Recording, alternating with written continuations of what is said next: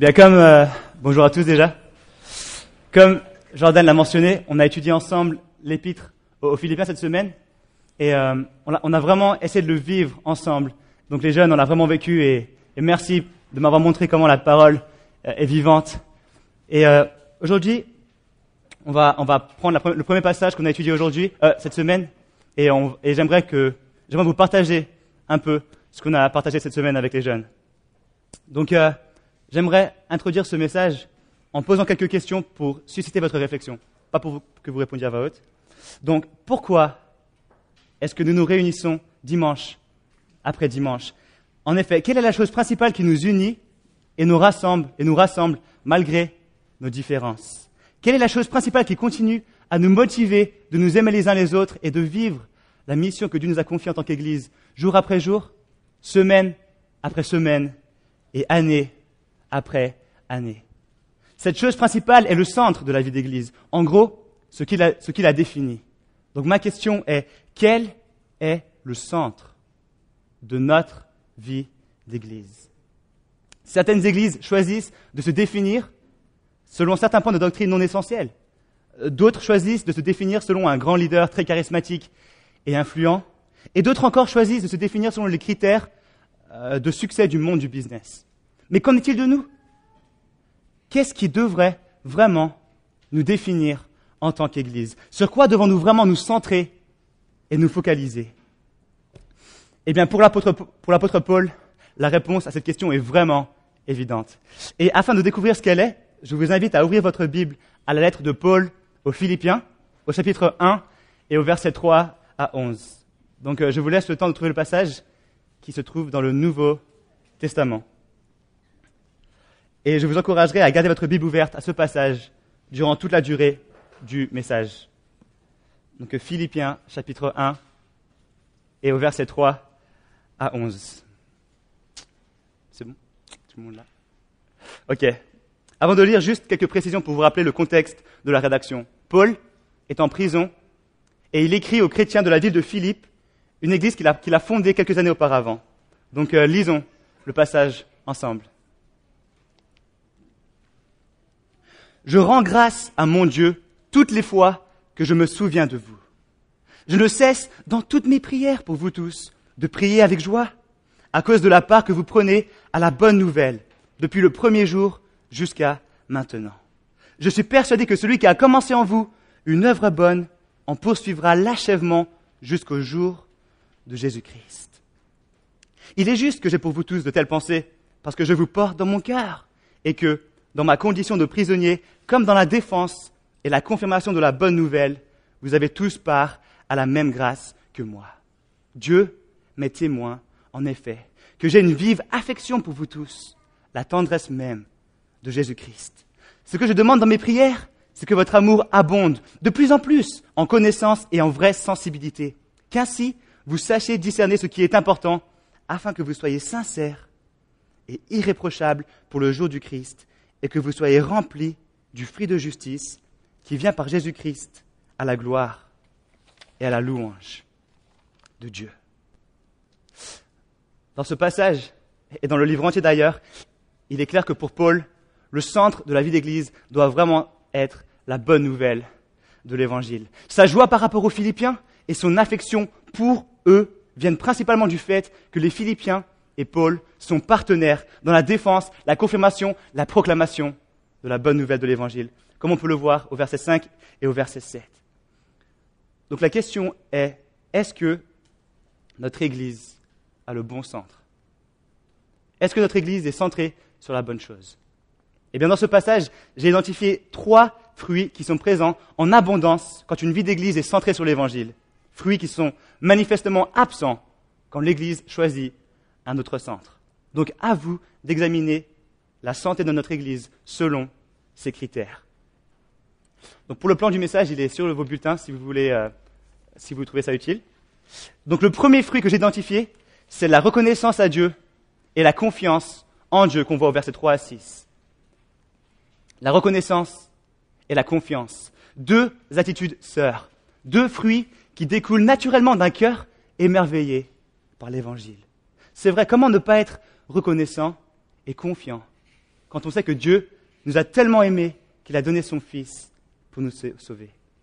Donc on voit dans les versets 3 à 6 que face à l'église de Philippe, Paul est rempli de reconnaissance et de confiance. De reconnaissance au verset 3 à 5 et de confiance au verset 6.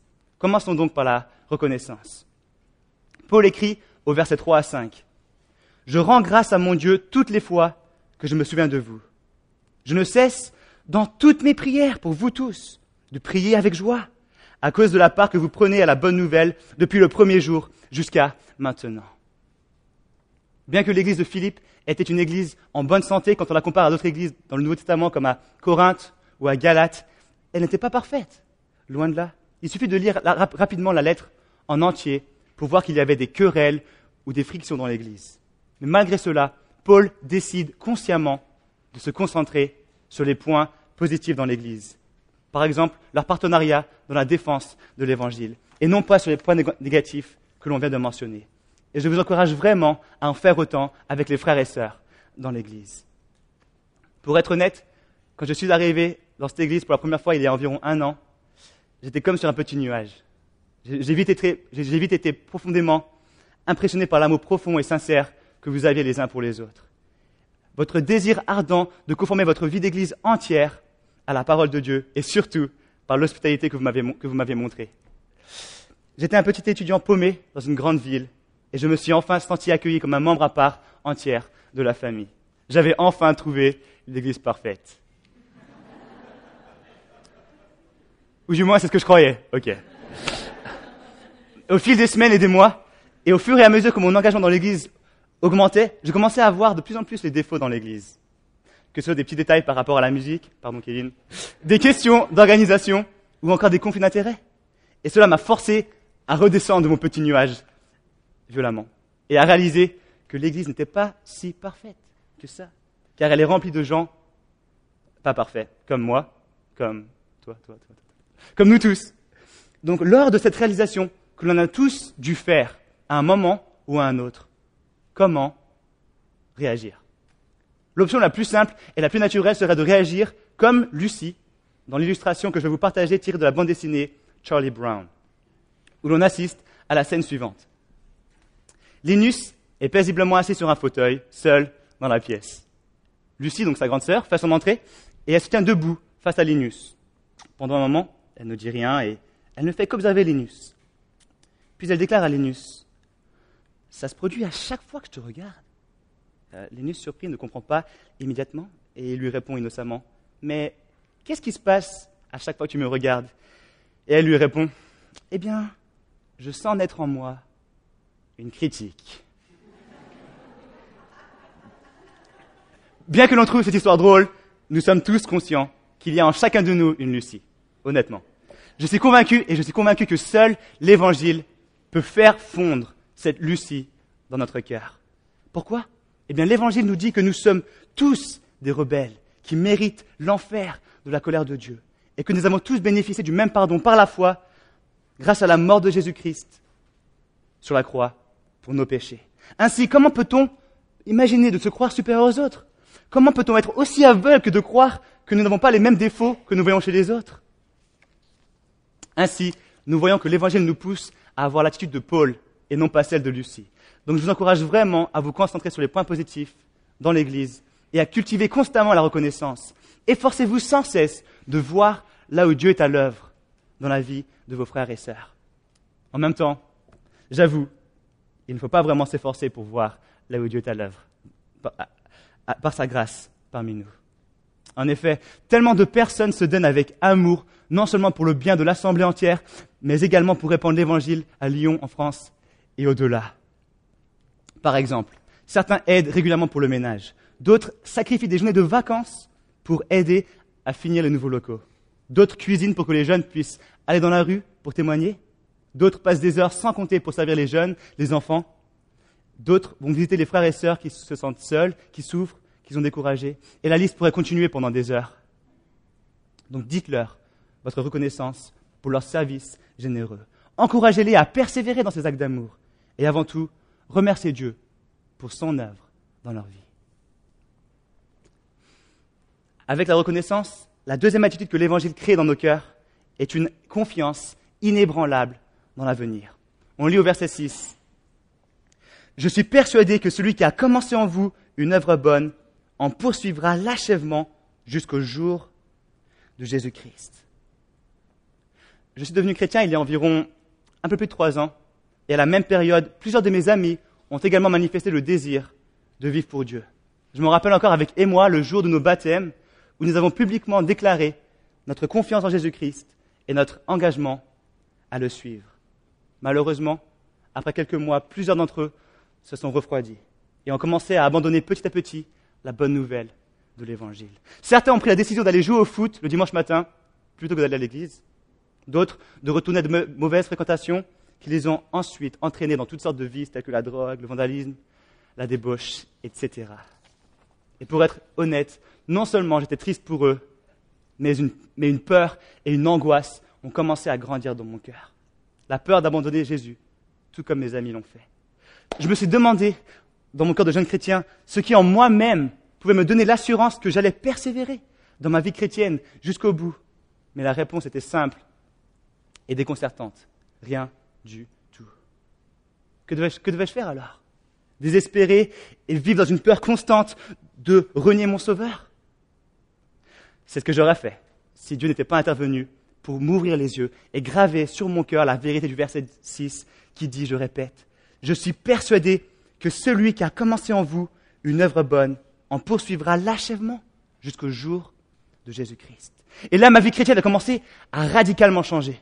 J'ai commencé à comprendre que notre persévérance dans la vie chrétienne au quotidien ne dépendait pas ultimement de nous, mais de la fidélité de Dieu. Lui qui s'est engagé de finir ce qu'il a commencé dans notre cœur, jusqu'au jour où Jésus-Christ reviendra. Et nous fléchirons les genoux devant lui pour l'appeler non seulement Seigneur, mais également Sauveur, ami, consolateur. Ayez confiance, mes frères et sœurs. Si vous êtes des disciples de Jésus-Christ, rien, ni personne ne pourra vous séparer de l'amour de Jésus. Et vous pouvez avoir la certitude que vous allez persévérer jusqu'au bout. Non pas à cause du fait que vous êtes une église remplie de fruits merveilleux, chose que vous êtes, mais parce que Dieu a promis de vous donner la grâce de le faire. Dieu a fait le serment de rester avec vous pour le meilleur et pour le pire. En effet, c'est lui qui a commencé une bonne œuvre dans votre cœur et c'est lui qui la finira. Vous pouvez en être sûr. Quelle joie, quel bonheur et quelle paix de savoir que dans ce chemin tortueux et sinueux de la vie chrétienne, nous avons l'assurance que nous tiendrons ferme jusqu'au bout, n'est-ce pas? Ainsi, nous venons de voir que le premier fruit d'une vie d'église centrée sur l'Évangile est la reconnaissance et la confiance. Le deuxième est un amour grandissant pour les frères et sœurs. Un amour grandissant pour les frères et sœurs. Paul, lisez avec moi le verset 7 et 8. « Il est juste que j'ai pour vous tous de telles pensées, parce que je vous porte dans mon cœur et que dans ma condition de prisonnier, comme dans la défense et la confirmation de la bonne nouvelle, vous avez tous part à la même grâce que moi. Dieu m'est témoin, en effet, que j'ai une vive affection pour vous tous, la tendresse même de Jésus-Christ. » Comme je l'ai mentionné tout à l'heure, Paul est en prison. Pour vous aider à ce que cela représentait à l'époque, la culture méditerranéenne du 1er siècle plaçait un accent énorme sur les questions d'honneur et de honte. Et le fait d'être emprisonné, de porter des chaînes, était cause suprême de honte et de déshonneur. De plus, les prisonniers étaient conduits enchaînés publiquement, ce qui veut dire que toute leur vie, même s'ils étaient relâchés plus tard, ils étaient rejetés et méprisés. De plus, les amis des prisonniers recevaient une pression constante, une pression sociale d'abandonner, de rejeter, de mépriser leurs amis et associés, de les considérer comme morts.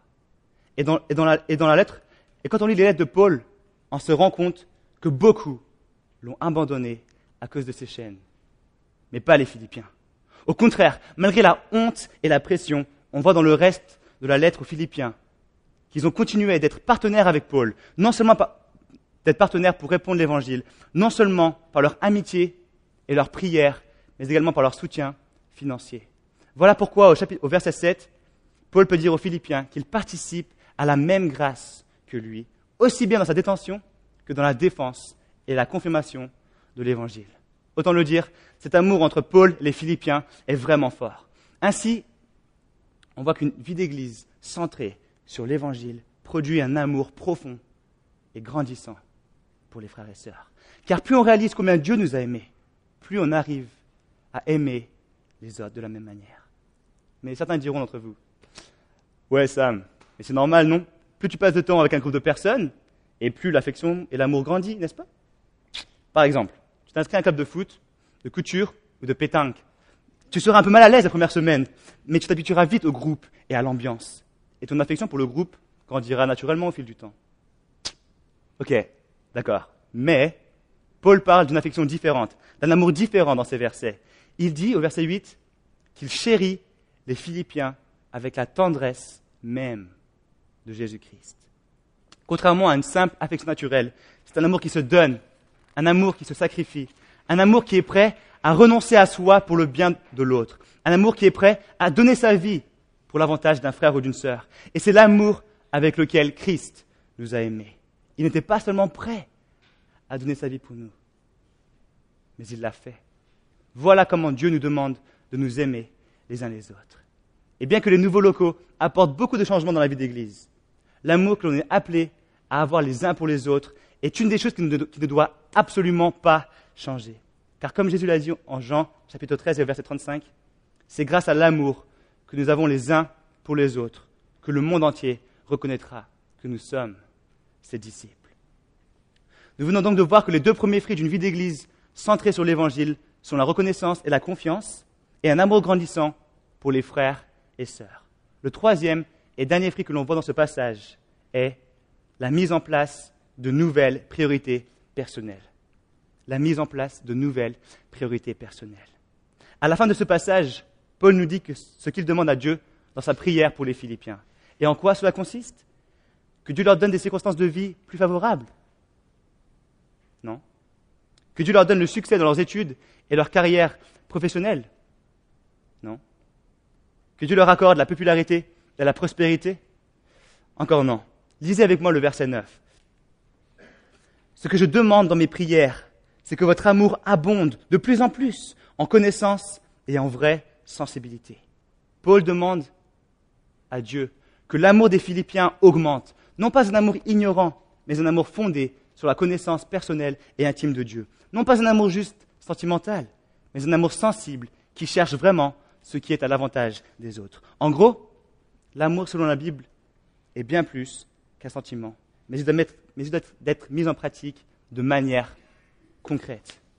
Ainsi, la personne qui aime de cette manière se demandera constamment comment elle pourra, par ses paroles, ses actes et ses choix, servir les autres intelligemment.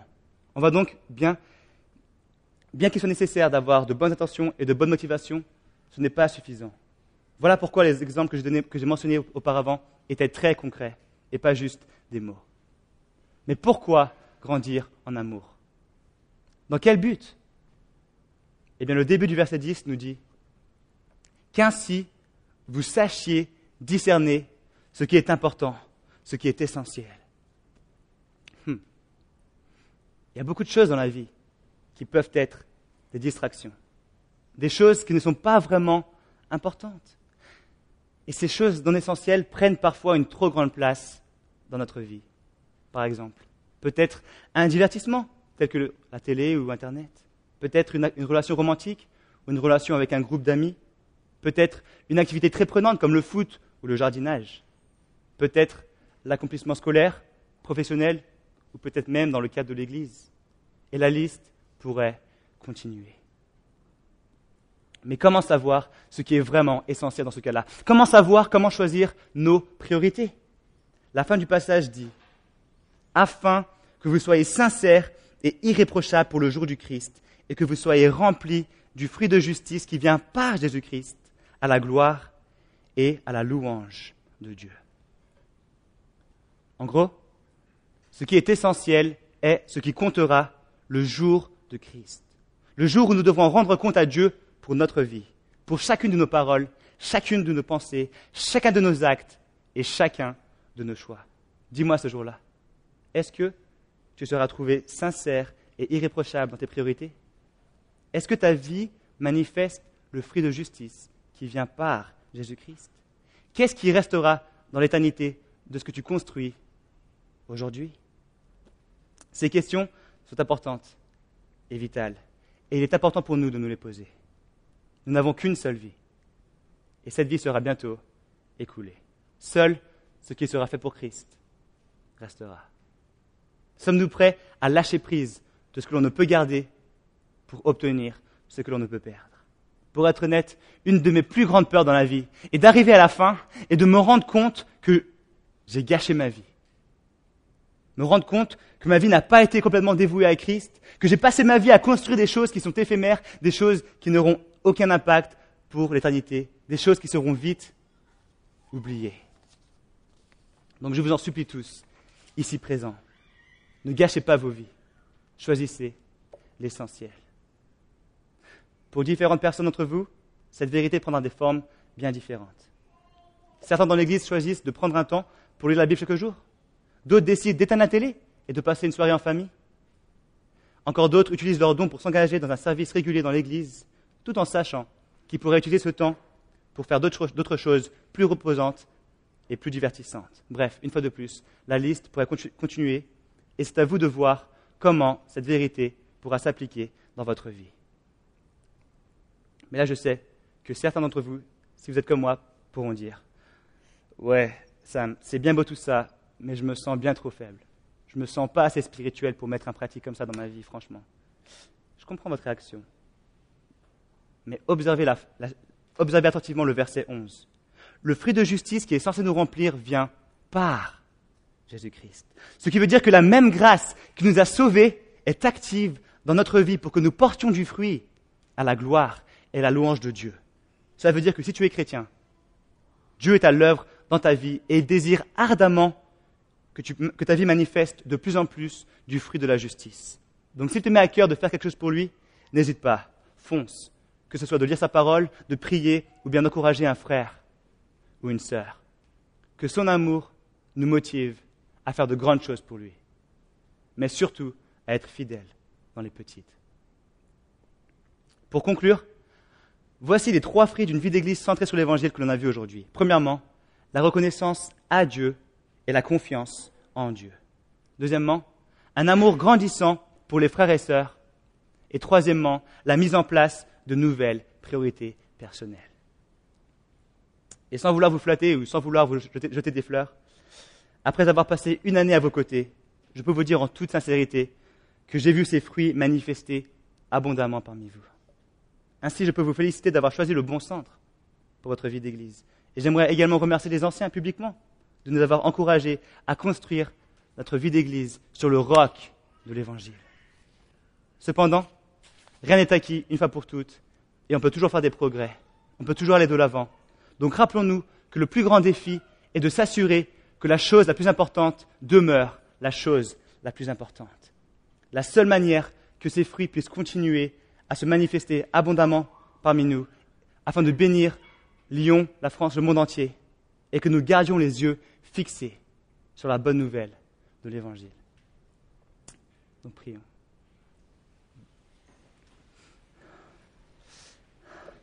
Seigneur, j'aimerais vraiment te remercier pour ta grâce abondante dans notre vie. Je te remercie vraiment pour cet évangile merveilleux qui nous dit que malgré le fait que nous étions rebelles contre toi et ta volonté, tu nous as tellement aimés que tu as donné ton Fils Jésus-Christ pour mourir pour nous sur la croix.